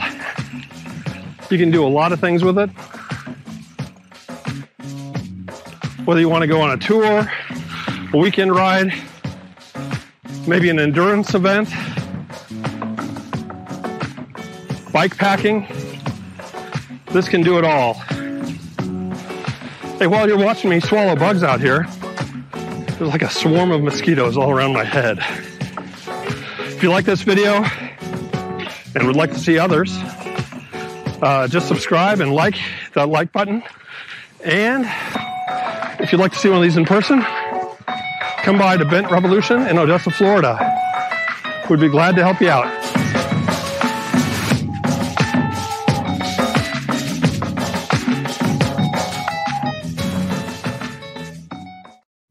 All right, Tim, Bet Revolution. What a great review. Honestly, Tim, I think you are the tallest reviewer that's out there.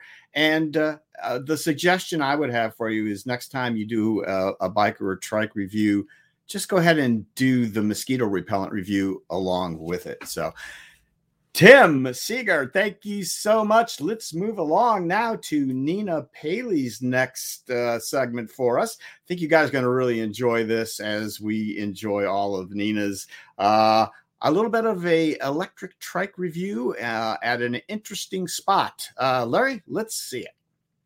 Here is some Illinois gravel. It is coarse, it is deep, it is soft, and this is my usual road bike, and I'm walking it across this gravel because if I don't, I will slip and slide and be miserable and stressed out. I wanted to show this to contrast my usual ride with what I got to do last weekend in Michigan.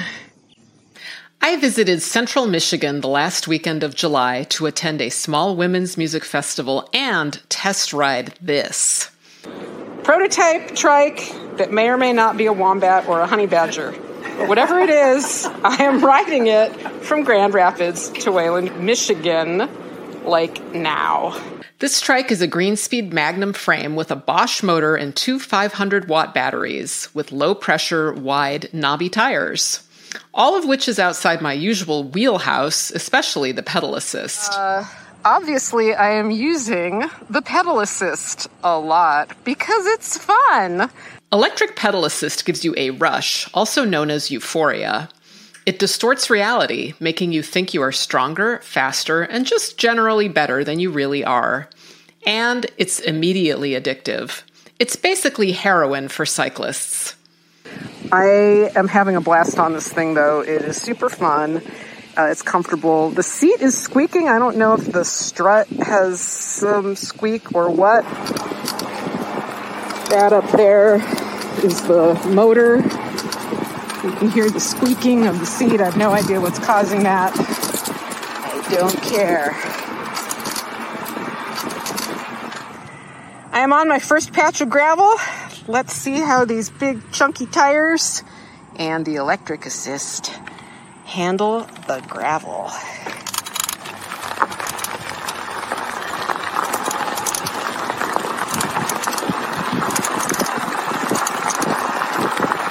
Well, behind me, you can see the gravel. I just did maybe 3 miles of that. It's about to end. It's the kind of gravel that I guess would have been manageable on my Tour Easy. It would not have been very fun on my Tie Rush, but I could have done it. I mean, there's patches that are fairly smooth. So it would have been tolerable. But on this thing, it is fun. It is so much fun that I am sad that the gravel is over. I planned to ride about 25 miles to the festival, which I did. But once I got there, I realized I did not have to actually get out of this trike. It rolled fine over grass and tree roots and gravel and trails, and turned out to be the best available seat. I never had to use my camp chair. I never even had to walk anywhere. I visited friends, joined discussions, and even took in some of the shows, all in my comfy, all-terrain luxury trike. While my gal pals spent the weekend getting high on their drugs of choice, I indulged in the electric pedal assist. I figured, it's the weekend, I'm on vacation, and everyone else is doing it, right? My darling queen, come dance with me. Naturally, other women at the festival wanted to try my ride/comfy chair, and of course, they loved it too. One little bump there, that was awesome.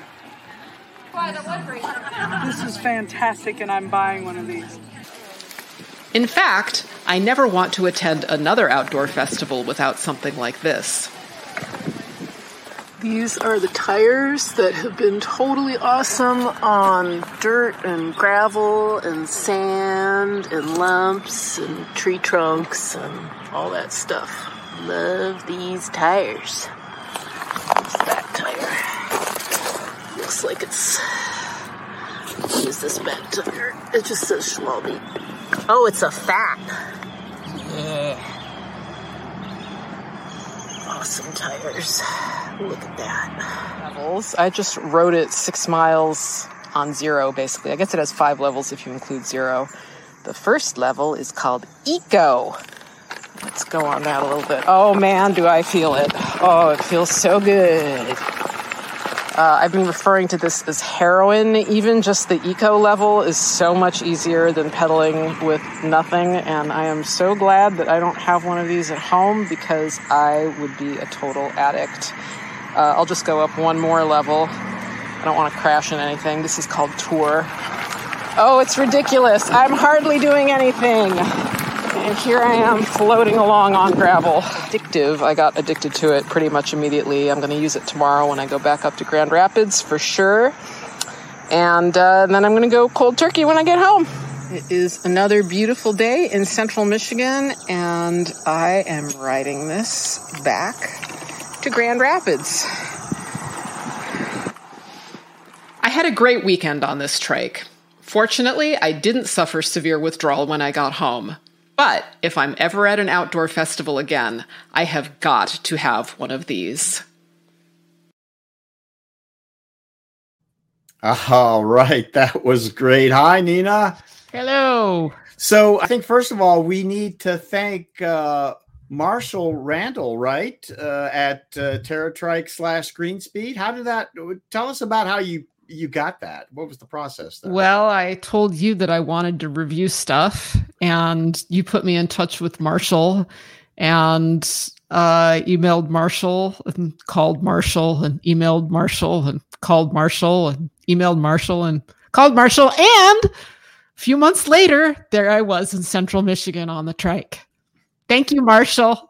Couldn't have been easier. Marshall's the easy guy to get a hold of. So, but he always comes through, and that was great. So yeah, and that was, if I'm not mistaken, the same trike that was used on that last show we did, where Marshall raced on his Aero, his Greenspeed Aero, raced the e-assisted version. Was that the e-assisted version that he was up against? Yes, I believe it was the same tires that they used for that, but I'm not positive. Okay. They have a variety of different tires that can go on that thing. All right. Well, it looks like you had a great time, obviously, and your real first experience with eAssist, right? Yes, it was just fantastic. I would like to try other trikes for comparison. I know that the Magnum is designed for really heavy riders, and that makes it like super strong and super robust. So I don't really have experience riding a more delicate or lighter frame, but I have to say, being able to just ride over everything with ease was so much fun. It was quite obvious watching that video. So I really enjoyed that. I think all our viewers did as well. Anina, thank you so much. We will hopefully have more from you next month. All right. Thanks. Sounds great. All right, folks, let's move along to the sports report here. We're going to finish up with that. You want to bring Denny up here? Denny, we had somewhat of a busy month putting some stuff together, I think. And, we did, first of all, a recording you did with our pal Mike Mowat, who both raced and reported on this HPRA race in Detroit a week and a half or so ago, right? Yeah, it's a couple of weeks ago now. Yeah. All right. Well, let's have a look. This is a great report. Let's listen to Mike's report on this. We're here with Mike Mowat of Detroit, Michigan, to give us a report on the recent HPRA races in the Detroit area. Take it away there, Mike. Hi, Denny. Thanks for having me on. This past weekend, August 21st to 22nd, 2021, marked the return to bent racing for many racers who had a 2-year hiatus due to COVID canceling a lot of our races. It was a pretty good turnout. We had a mix of probably half newcomers, half returning folks. We had farthest competitors came from Iowa and Maryland. The rest came from like Michigan, Illinois, Ohio, Indiana. Wisconsin. So this year saw the typical mix of 6 different events over 2 different days. This was the 1-hour time trial, which kicked off the weekend on Saturday morning. Due to the high heat, we decided to run everyone all at once on the track. Sometimes we separate out the faster streamlined vehicles from the unfaired vehicles. But being that we only had like 18 to 19 competitors total this year, it made sense to run everyone at once. Unfortunately, some of our regular folks weren't there who ran the timing system, so we had some timing glitches. We had to end up timing everyone by hand or kind of relying on the honor system for them to report their odometer distance after the race. Some of them used Strava and so forth to give us speeds and times. This is one of the folks who's been on the show in the past, Ron Thompson, with his G4 home-built front-wheel drive recumbent. Him and his wife Peggy came from Maryland to the event. They were 2 of our first-timers, and a lot of folks enjoyed riding their bikes and seeing them in person. This is Tony Levan from Illinois. He has a home-built coral liner, or made out of coroplast. He built the frame and the fairing. He rides this on the open road. He's also been typically amongst the faster folks at our events. This is Dennis Grelk from Iowa on a home-built front-wheel drive mid-racer. He kind of fared in the areas behind his shoulders, you can see, and in front of his boom, and he made that like orange nose cone on there. He's always been one of the fastest riders, and this year, well, actually, prior to COVID, he came up with this bike, and it's still one of the fastest bents out there. This is Mark Cosma, another first-timer on on a cruise bike Vendetta V20. He did real well in the events, except for me dropping him at the launch of the hill climb.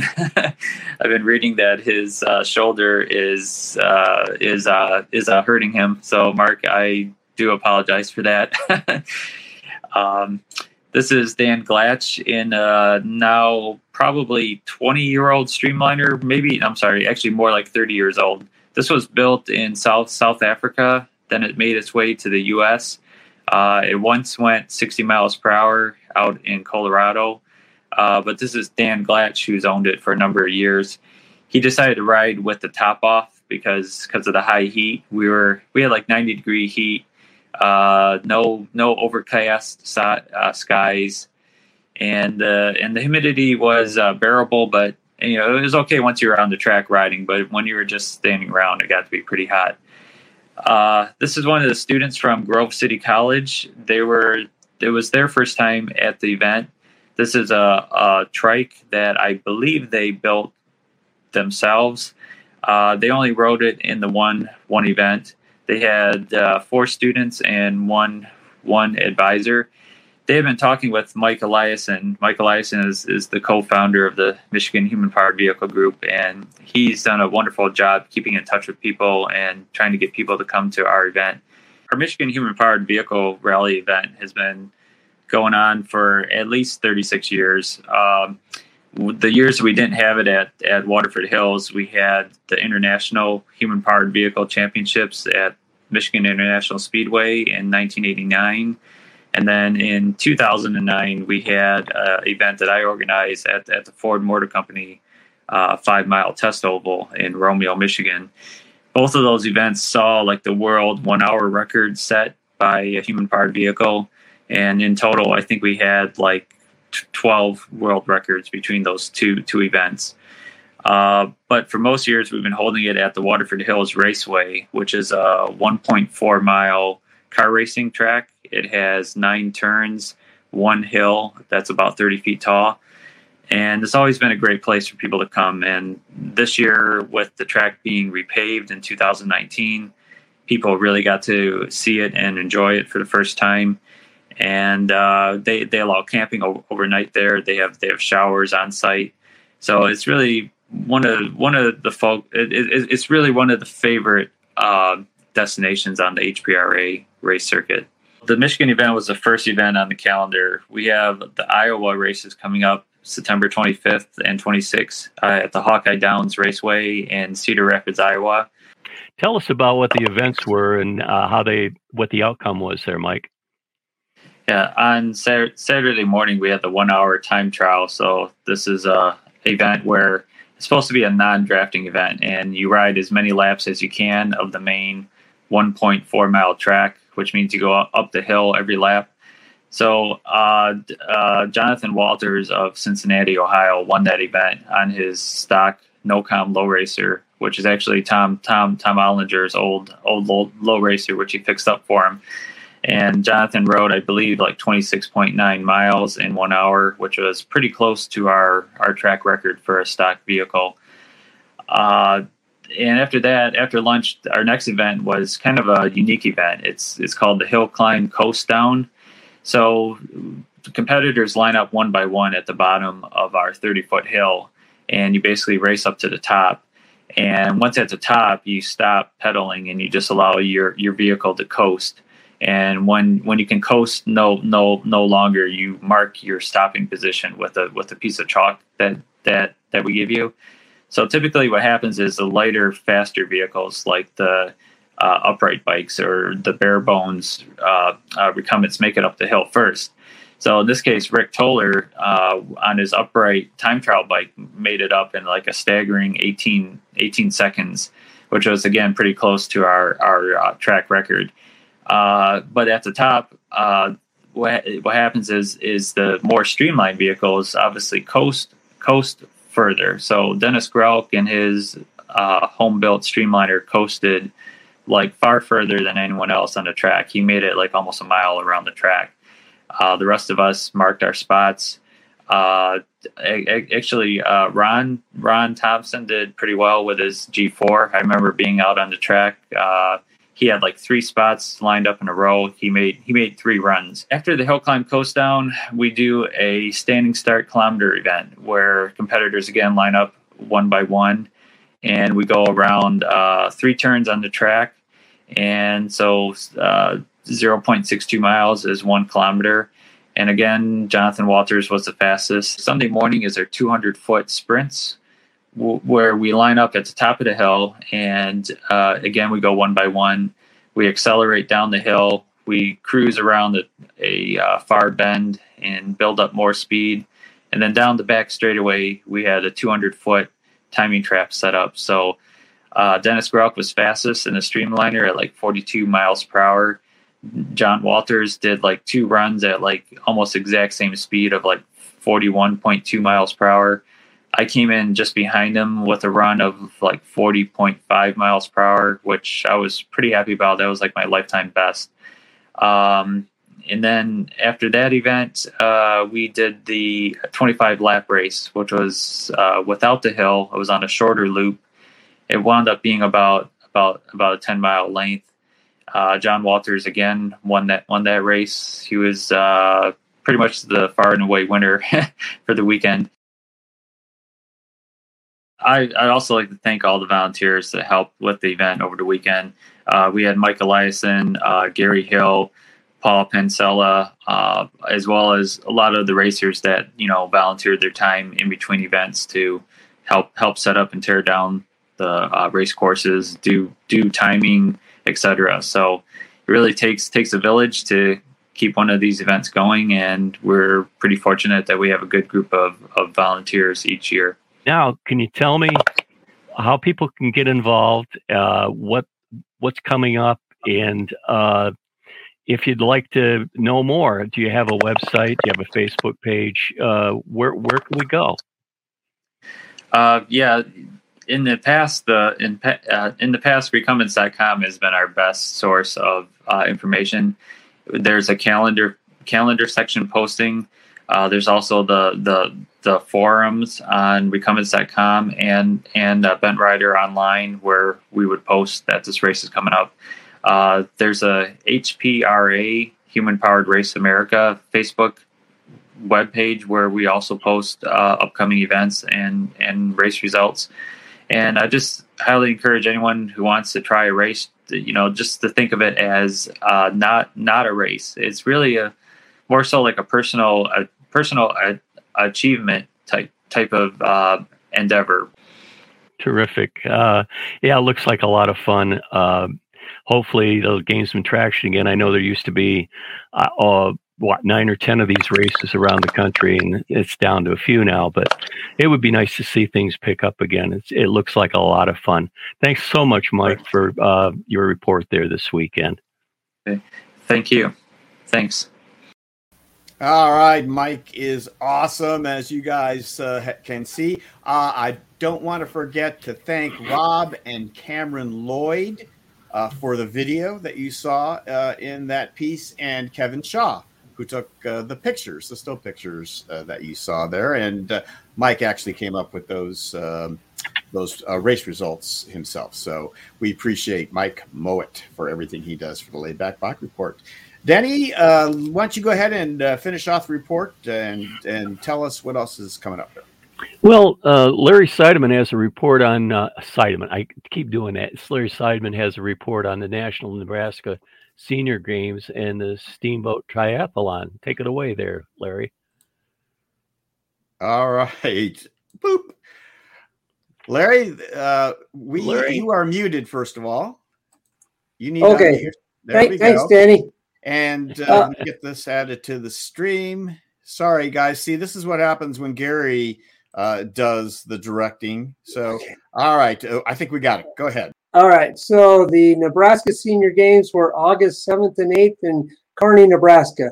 There were 4 races consisting of a 5K and a 10K time trial. And then there are road races of 20K and 40K in length. Recumbents were welcome in all 4 of the races, including the road races. Up first was the 5K time trial. They send each racer out one at a time on a set interval. And here's William Sayre lining up, and Tim Kada is already on his way out in the front. This is a very flat out and back course. Some of the traditional cyclists seemed incredulous after seeing the results after the first time trial, doubting Tim Kada's time of just over 7 minutes for the 5K. Up next was the longest of the 4 races, the 40K road race. If we can bring up the next slide. Yeah, so here's what it looks like at the start. This was a mass start with the recumbents lining up in the rear. So those incredulous feelings soon changed to belief as Tim Kada went from the back here with the recumbents straight ahead up with the lead group and stayed in front for most of the 40K. Then the next day, Sunday, was the 10K time trial. Next slide. And here is Opal on her way. Next slide. And so here's what Opal looks like from the other side with her game face on. The final race was the 20K road race. And then we got all the results together. So if you want, I won't belabor all the results there. Next slide. So the following weekend was the Steamboat Triathlon in Steamboat Springs, Colorado. This was a bit more scenic than Nebraska. 2 distances were offered: the sprint with a 12.4 miles of cycling, or the Olympic distance with 24.8 miles. Both distances were on a lumpy country roads along the Yampa River, offering spectacular views of the mountains. The sprinters had a course which looped around and then headed back to the lake before it actually got into town, while the Olympic distance went all the way into town, turned around, and then we had another climb before making it back to the lake. Next slide of Olivia. Well, there's a scene from the top. Next slide. And that's Olivia Jimenez, I think how to say her name. She has not gone through the process to become a paratriathlete, so she raced and got second place in the women's 65 to 69 age group. Next slide. This is Cobus Burger's VTX that he used on the sprint distance. He's gone through the process to become a physically challenged triathlete. So he was in the physically challenged sprint category, and he got a 6-minute lead over the other physically challenged triathlete who was on a upright bike. And he had the 6-minute, excuse me, after the swim. Yeah, the other guy was gaining on him on the cycling, but then Cobus got it back on the 5K run. Next slide. And this is my Green Speed Aero. I was the only physically challenged entrant in the Olympic distance, but I like to compare myself to the able-bodied racers, and I had the 4th fastest cycling split out of the 8 in my age group. Next slide.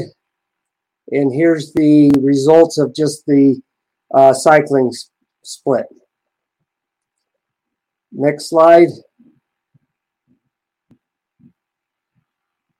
And then there's just a picture of Cobus and me at the lake after the awards when we were awarded these drinking glasses. That's it from here. Back to Danny for the remainder of the sports report. Okay. Hey, very good. Thanks, Larry. First of all, I'd like to give a shout out to Larry Oslin for second place overall at the Mid-Atlantic 12-hour race with 249 miles. And finally, I'd like to mention the 2022 Senior Games in Fort Lauderdale, Florida, May 10th through the 22nd. The games will allow recumbent bikes in the 5K and 10K time trials. Additionally, you do not have to qualify in a state competition to enter. This is a unique opportunity for competition on a national stage. The time trials will be held consecutive days, May 18th and 19th. More information can be found at the nsga.com site, the National Senior Games Association. And I hope to see you there. I'm kind of planning on going over. That's it for this month. Until next time, stay on the bike and keep moving forward. Back to you, Gary. All right, Denny, thank you so much. Great sports report, guys. Everybody, thank you so much. Okay, let's head off now to our sponsors who make this show possible every month. We're going to start out with TerraCycle. From fairings to headrests, whatever accessory you need, Pat and crew, well, they've got you covered. And Trailside Trikes. If you find yourself in Florida, near the Withlacoochee Trail, or in Knoxville, Tennessee, check out Andrew's shop and his amazing crew. And Cruise Bike. Their patented, race and record-proven front-wheel drive geometry changes the rules of cycling. Now, comfort doesn't come at the cost of performance, but fair warning, your cheeks may hurt from smiling. And TerraTrike and Greenspeed Trikes. Your vision, whatever it is, TerraTrike has a trike to take you there, and Greenspeed's cutting-edge designs create performance through Aussie ingenuity. And Layback Cycles, the top USA dealer for TerraTrike and the premier source for Catrike, Ice, and Greenspeed. We give you the freedom to ride. And Recumbent CycleCon.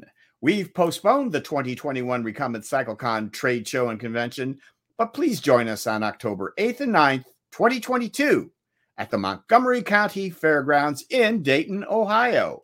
For more information, find recumbentcyclecon.com.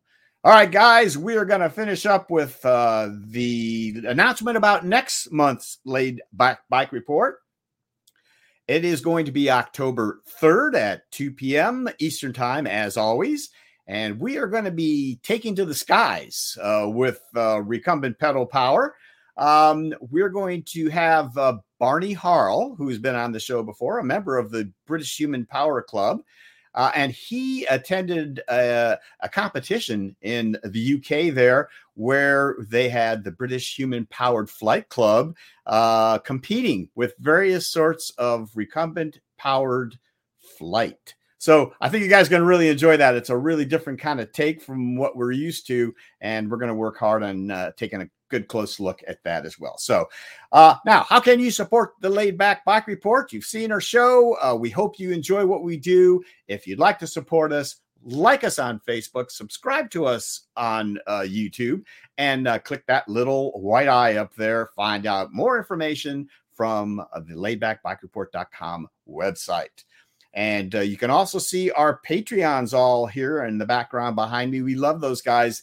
Patreon.com is a great way to support what we do at the Laid Back Bike Report. You can look us up, Laid Back Bike Report, on the Patreon.com and support us for as little as $1 a month. We would appreciate that. All right, guys, that is about it. Let's have one last goodbye to our crew and guests that are remaining. All right, Larry, great job on the directing. Denny, great sports report. Hansa, Peter Stoll is not with us any longer, but you guys made contributions to your parts and discussion today. We appreciate it.